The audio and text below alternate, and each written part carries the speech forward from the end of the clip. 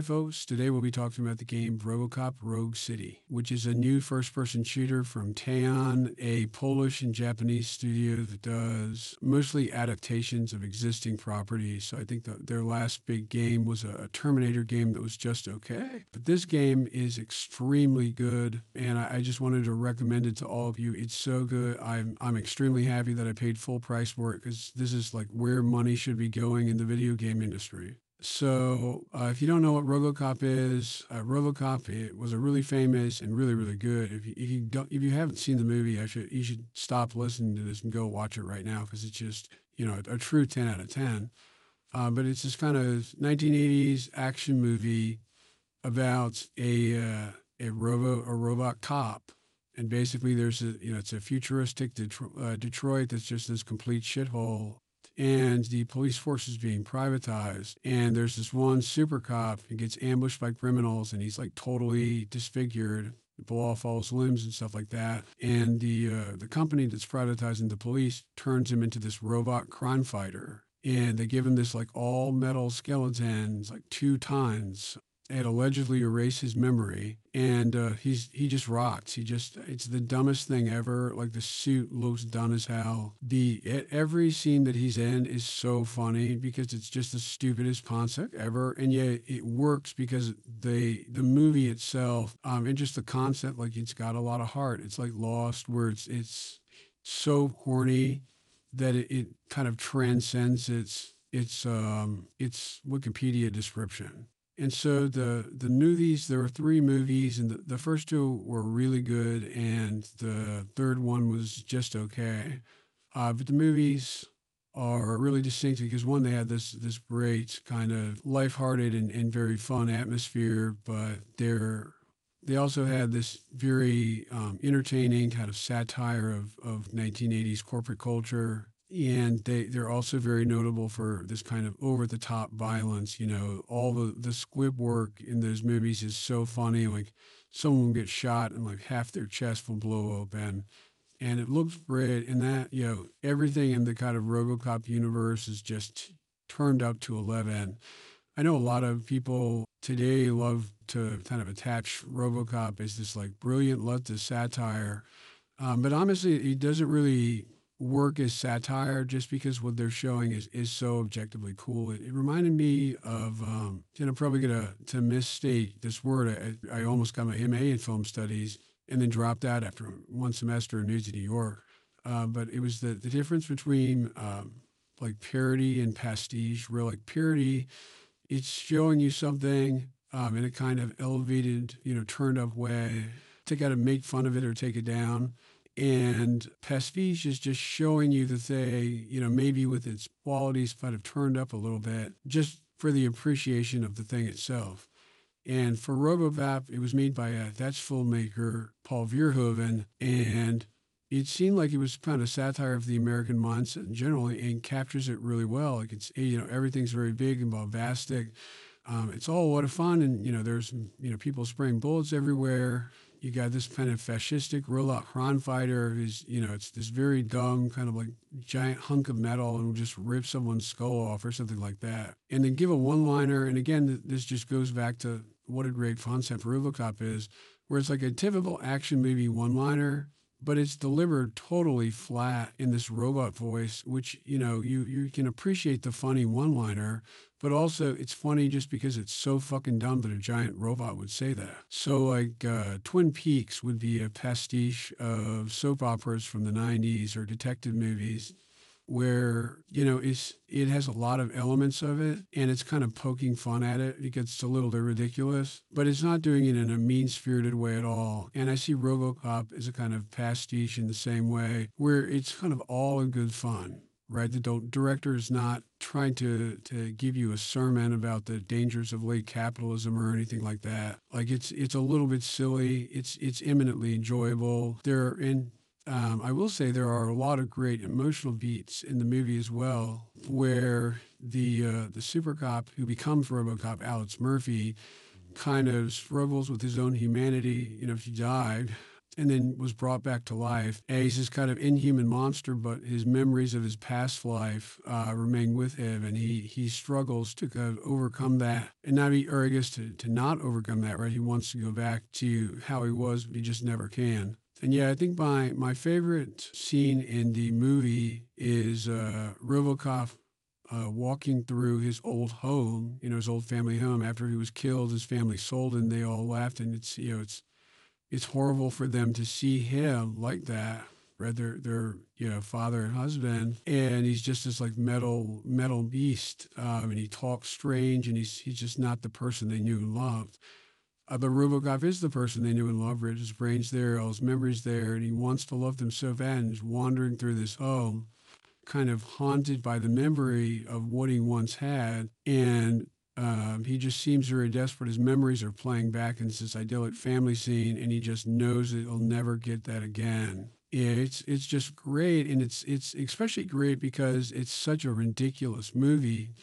For them to have that kind of emotional resonance is a real triumph, and just speaks to how good every single aspect of that production was. Like, it's a great movie. Please watch it if you haven't seen it already. So, RoboCop Rogue City is almost perfect adaptation of the RoboCop movies. When I was playing, I was reminded of a quote from Peter Jackson. He directed the Lord of the Rings movies about adapting someone else's work, right? Lord of the Rings was very famous even before the movies showed up. And so when Peter Jackson got the rights to the movies and was going to try to make them into a popular film, he was really kind of understandably concerned about doing justice to the legacy of what he was handling, and kind of capturing the same things that people that made people love it before.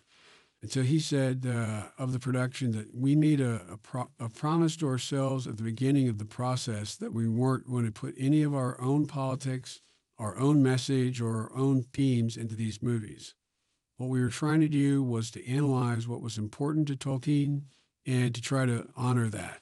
In a way, we were making those movies for him, not for ourselves. And you can detect the respect for the source material kind of in every aspect of the game, even in places where the game departs from the movie, just because film and video games are very different mediums.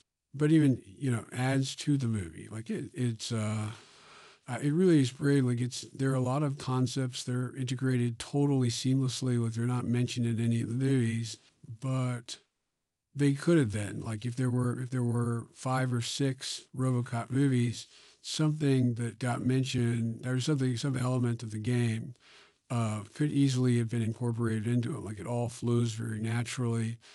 And I know they brought back Peter Weller, who was the actor who played RoboCop in the first 2 movies, and he delivers all the lines. There's just all sorts of nice touches throughout this where you know that it's kind of the opposite of the modern phenomenon with adaptations and reboots. Well, they'll take this beloved property, beloved, you know, cinematic universe or whatever, and they'll try to reboot it and they'll make it more modern and more relevant and more contemporary to modern audiences of it. Presumably Zoomers who don't know anything and, live in kind of this cultural hell, so that it will resonate with them.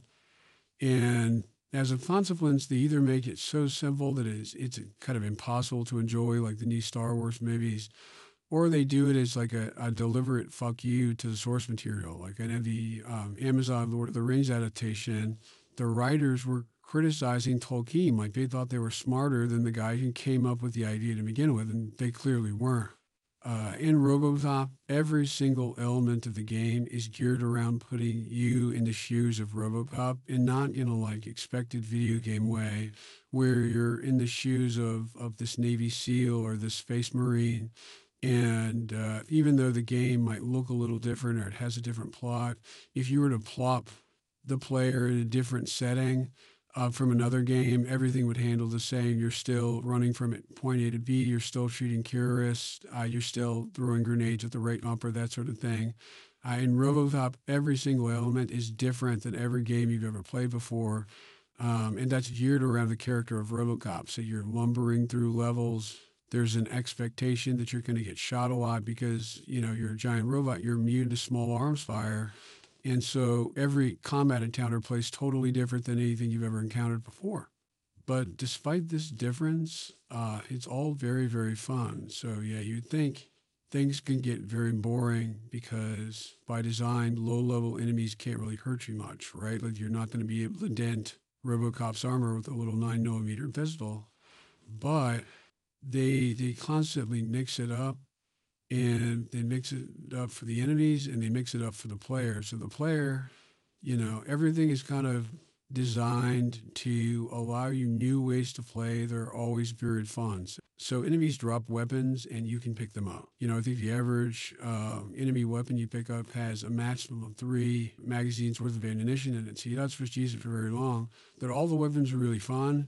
And you burn through the ammunition and you're supposed to move on to something else, to a new weapon, to a new play style, that sort of thing. So, you can have the great kind of power fantasy walking down a corridor, blasting drug dealers, you're totally unaffected by their bullets. Or you could like use the new dash feature and basically run a melee build and you can grab enemies and throw them at each other. It's very funny, it's hilarious. And it's all very satisfying. But it all plays very differently, and that keeps the formula fresh for the entire 12 hours. It's a pretty lengthy game by modern standards, and it earns that length. And the enemies, obviously there's the low level goon here. You're just supposed to blast, and it's always fun to kill those guys. But as the game progresses, they're constantly introducing kind of smart ways to keep the player on his toes. So like there's a great motorcycle unit in certain levels and it rides around. It's how hard it is, but it's perfect for the universe and it's a new wrinkle. You weren't, they just kind of are constantly throwing complications to the walk down a corridor and shoot everything you see formula. So it's like, all right, so you're really good at shooting low level enemies. Here's the motorcycle guy. Okay, now there are landmines everywhere. Okay, now there are snipers with 50 cal sniper rifles that actually can hurt you. Okay, now there's a machine gunner, and they're especially towards the middle of the game, which is when the game is probably its most challenging. You really have to think about how to proceed, especially because your character is so slow. And again, it's the perfect kind of immersion where you are this totally alien character, this giant lumber robot, but gradually you kind of master your different abilities and it makes the whole game feel very, very satisfying. Like you figured something out. It's fun. Towards the end of the game, there's the RPG element. And once you've leveled up all of your abilities and all your stats, the game is just ridiculously easy. But like that's not really a problem, right? Because the game is supposed to be a power fantasy. Another element of the game that I wanted to talk about is the detective aspect of it, which was pretty unexpected, but fits the universe very well, right? Robocop is a police officer, and so I want to say at least half of the game time is not spent in combat. It's in these kind of detective sequences, which are either open world or there's like a small hub area. So there's, two places you go back to all the time are Old Detroit, which is this, giant, if you remind me of Deus Ex, the Detroit game Deus Ex, where it's this, giant area. There are all these side quests. You're going to roam around and talk to people, that sort of thing. And there's also the police station from the movies where you spend a lot of time there and you have kind of one running discussions with the various characters who show up time and time again. And the detective element, it's great because the game knows that it's not like LA Noir. And that said, like, it's all very fun. Like it's ridiculous that RoboCop is a detective. Like again, the whole concept is so dumb, and so when you put RoboCop in various situations, there's kind of this automatic level of humor. So he had a great early side quest where you're asked by another police officer to help unravel a drug ring, and so you're supposed to call the dealer to set up a buy. And of course, Robocop has this, really dumb metallic voice. And so you call the drug dealer, and the drug dealer, like, Robocop is trying to make small talk, which is great. It's this great kind of square, deadpan affect. And the drug dealer instantly recognizes that it's Robocop, but it turns out rival drug dealers are coming to his house to kill him. So he asks you to come rescue him. And then you show up there And the three drug dealers that are there at film are talking about the impact that the drug dealer you're there to rescue is having on the drug market. So the guy you're rescuing has been stealing drums from them and selling them at far lower than the manufacturing price. And they kind of go back and forth on how this sort of predatory pricing undermines the whole market. And that's really funny.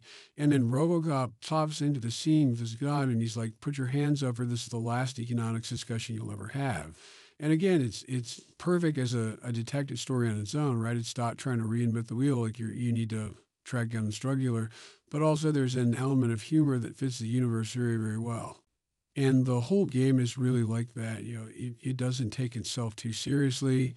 If you have subtitles on, you'll notice that even the names of the characters are funny. So it's like some guy is, obviously suspicious and he'll be described as like accommodating citizen or something like that. And it's just like you find these funny elements that are just scattered across the game world. They're all funny.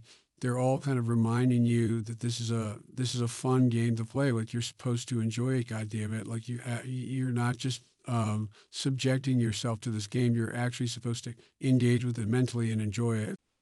And despite that humor, it manages to successfully hit the same emotional beats as the Robocop movies, as Robocop struggles with his humanity. So there are just lots of great little moments, like little quotes, like one mission takes you to the scene in the first movie where Alex Murphy, the cop who became Robocop, is murdered. And yeah, he's murdered in this really horrible way. And throughout the level, there are these great moments. The concept is so ridiculous, but Robocop is obviously alluding to how helpless he felt. Like you're there to rescue a police officer who's been kidnapped by a gang, and Robocop, when he was killed originally, he was alone. And these really sadistic guys, killed him in a way to inflict maximum pain, and were enjoying it. And Robocop is in the game really desperate to rescue this police officer in time. And he finds footage of the gang members torturing the police officer, and he's really affected by it.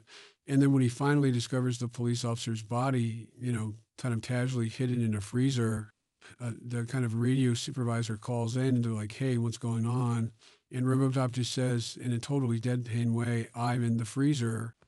And it's this great moment and you really feel it. And this is not a game where you would expect to feel a lot, right? I think that people who pretend to be very like emotionally worked up about media are often a little tedious, but like you really get into the head of the character here, and it's such a silly character that you wouldn't expect to, one, get into his head, and two, feel for him on a very human level. And there's just this human touch to pretty much every mission, especially in the police station section, where the police officers, they've been through a lot together, and they're very tender with each other. Like they care a lot about each other. There's this great, very memorable side quest where Robocop's partner is shot, and you have to go around the police station, and they kind of know what a shitty quest this is, right? From a gameplay perspective, they don't care. And you have to go around the police station getting people to sign her get well soon card. And everyone just has this nice little thing to say about her, and like they have fun with it, right? Like you have to track down some guy if he's in the shower, and then like next quest objective is to find his towel so he can dry off so he doesn't get the card wet. And again, it's unexpected. They didn't have to throw it in there, but the game would be totally forgettable without it in the worst way possible, right? Like the game has heart. The maybes have heart. The game has heart. It's a perfect thematic adaptation. One of the most refreshing things about the game is that it's just a pure game. It doesn't try to be anything but fun. Like I know people complain that games are too political now, and I mean that's kind of true, but the politics are also usually really dumb, and the game becomes subservient to the politics. Here, there are political elements of it, but it never overwhelms the fun. In fact, it enhances the fun. It's like funny. And, the game is also impossible. It's impossible to speed run. You can't break it down into its component parts. You actually have to enjoy it and like actively engage with it. And it's also something that seems like it would not be fun to watch on stream at all. Watch a lot of video game streams in general. That this seems like would be terrible uh, to adapt to streaming, just because so much of the value of it comes from actually playing as the character and the novelty of that. And you as the player character in the world, like, you can't watch someone else do that. You have to actually do it for yourself to get the full value out of it. So, some advice for actually playing the game. They don't really tell you this, but I would recommend that you start out by leveling up your deduction skill. It gives you more experience points for doing stuff like reading notes and finding clues around the levels. It really adds up over time, and if you want to max out all the different stats, which allows for different play styles, you kind of have to level up deduction early on just to get that extra XP bonus. I'd max out everything by the end. And my other piece of advice would just be to mix it up all the time. Like, pick up a different weapon, try out a different play style, like the melee build, that sort of thing. The game really rewards you for experimenting, because all the different things that you try are all fun. Like, you can go through a level throwing computer monitors at people for the whole time, and it's fucking great. It's hysterical to watch. I strongly recommend this game. It's genuinely excellent. I know you will enjoy it. You should go out and buy it right now at full price, just to reward studios for doing what Teon did. It's a perfect adaptation. It's a near perfect game. My only real complaint is that, and this isn't really even a complaint, it's not a cinematic game, even though it's an adaptation of a movie. It reminded me more of a television show, in that there are clear episodes, that are separated by the big levels. And so if you try to play it through in one go, could seem repetitive. Like, it's actually not repetitive at all, but it would seem that way just because there's so much game that you're dealing with. Like, it's very content rich. So as a larger thing, when people talk about what should right-wing art be, instead of, I think, really avant-garde stuff that, you know, there are a lot of smart people, they're drawn to avant-garde stuff. That's always been the case. I think that right-wing media organizations should really be investing in companies like Teon. Teon, it's a small studio. I think you look at the final credits of this game, and it's only like 50 people, and they all have like alphabet soup names. And you can tell that it's a pretty homogenous team, and there was a very strong executive vision that prevented the sort of creep that you see in most modern media. Like, if you look at the closing credits for a Call of Duty game, there's like 1,200 people who worked on this game, and the game fucking sucks. And for Teon, it's the opposite. It's a small team. It's punching well above its weight. They're obviously very passionate about the source material. And I don't think it's an insurmountable thing for right-wing media outlets to be able to create things like this game. This game is perfect. It's not over-the-top political. It can be enjoyed by anyone who walks in off the street, and should be enjoyed. If you didn't enjoy this game, like, fuck you. The game is fantastic. So yeah, I hope to see a lot more of it. I hope this is a trend. And this is just a reminder of why video games are fun and what video games could be in a better place. I went back and forth for a while on whether or not to make this episode free, and decided to just go for it and to give free subscribers a chance to kind of sample what the podcast would be like. I'm not going to make a habit of making episodes free. I'm sorry, guys. I'd like to. I really do need more paid subscribers. So if you have cash to spare, please, it's only $5 a month. Please, I'm afraid to pay it. For paid subscribers right now, thank you guys so much. Like, it really does make a big difference for me. So, yeah, anyway, I'm working on some exciting stuff behind the scenes. I'm doing my own historical research. So paid subscribers have access to the articles I've written on history so far. There are a lot more that have already been written or near completion. I'm just kind of refocusing things. I want to make sure that quality stays high. But there will be a lot more coming soon. And I think you're really going to like it. So thanks a lot, guys. Bye.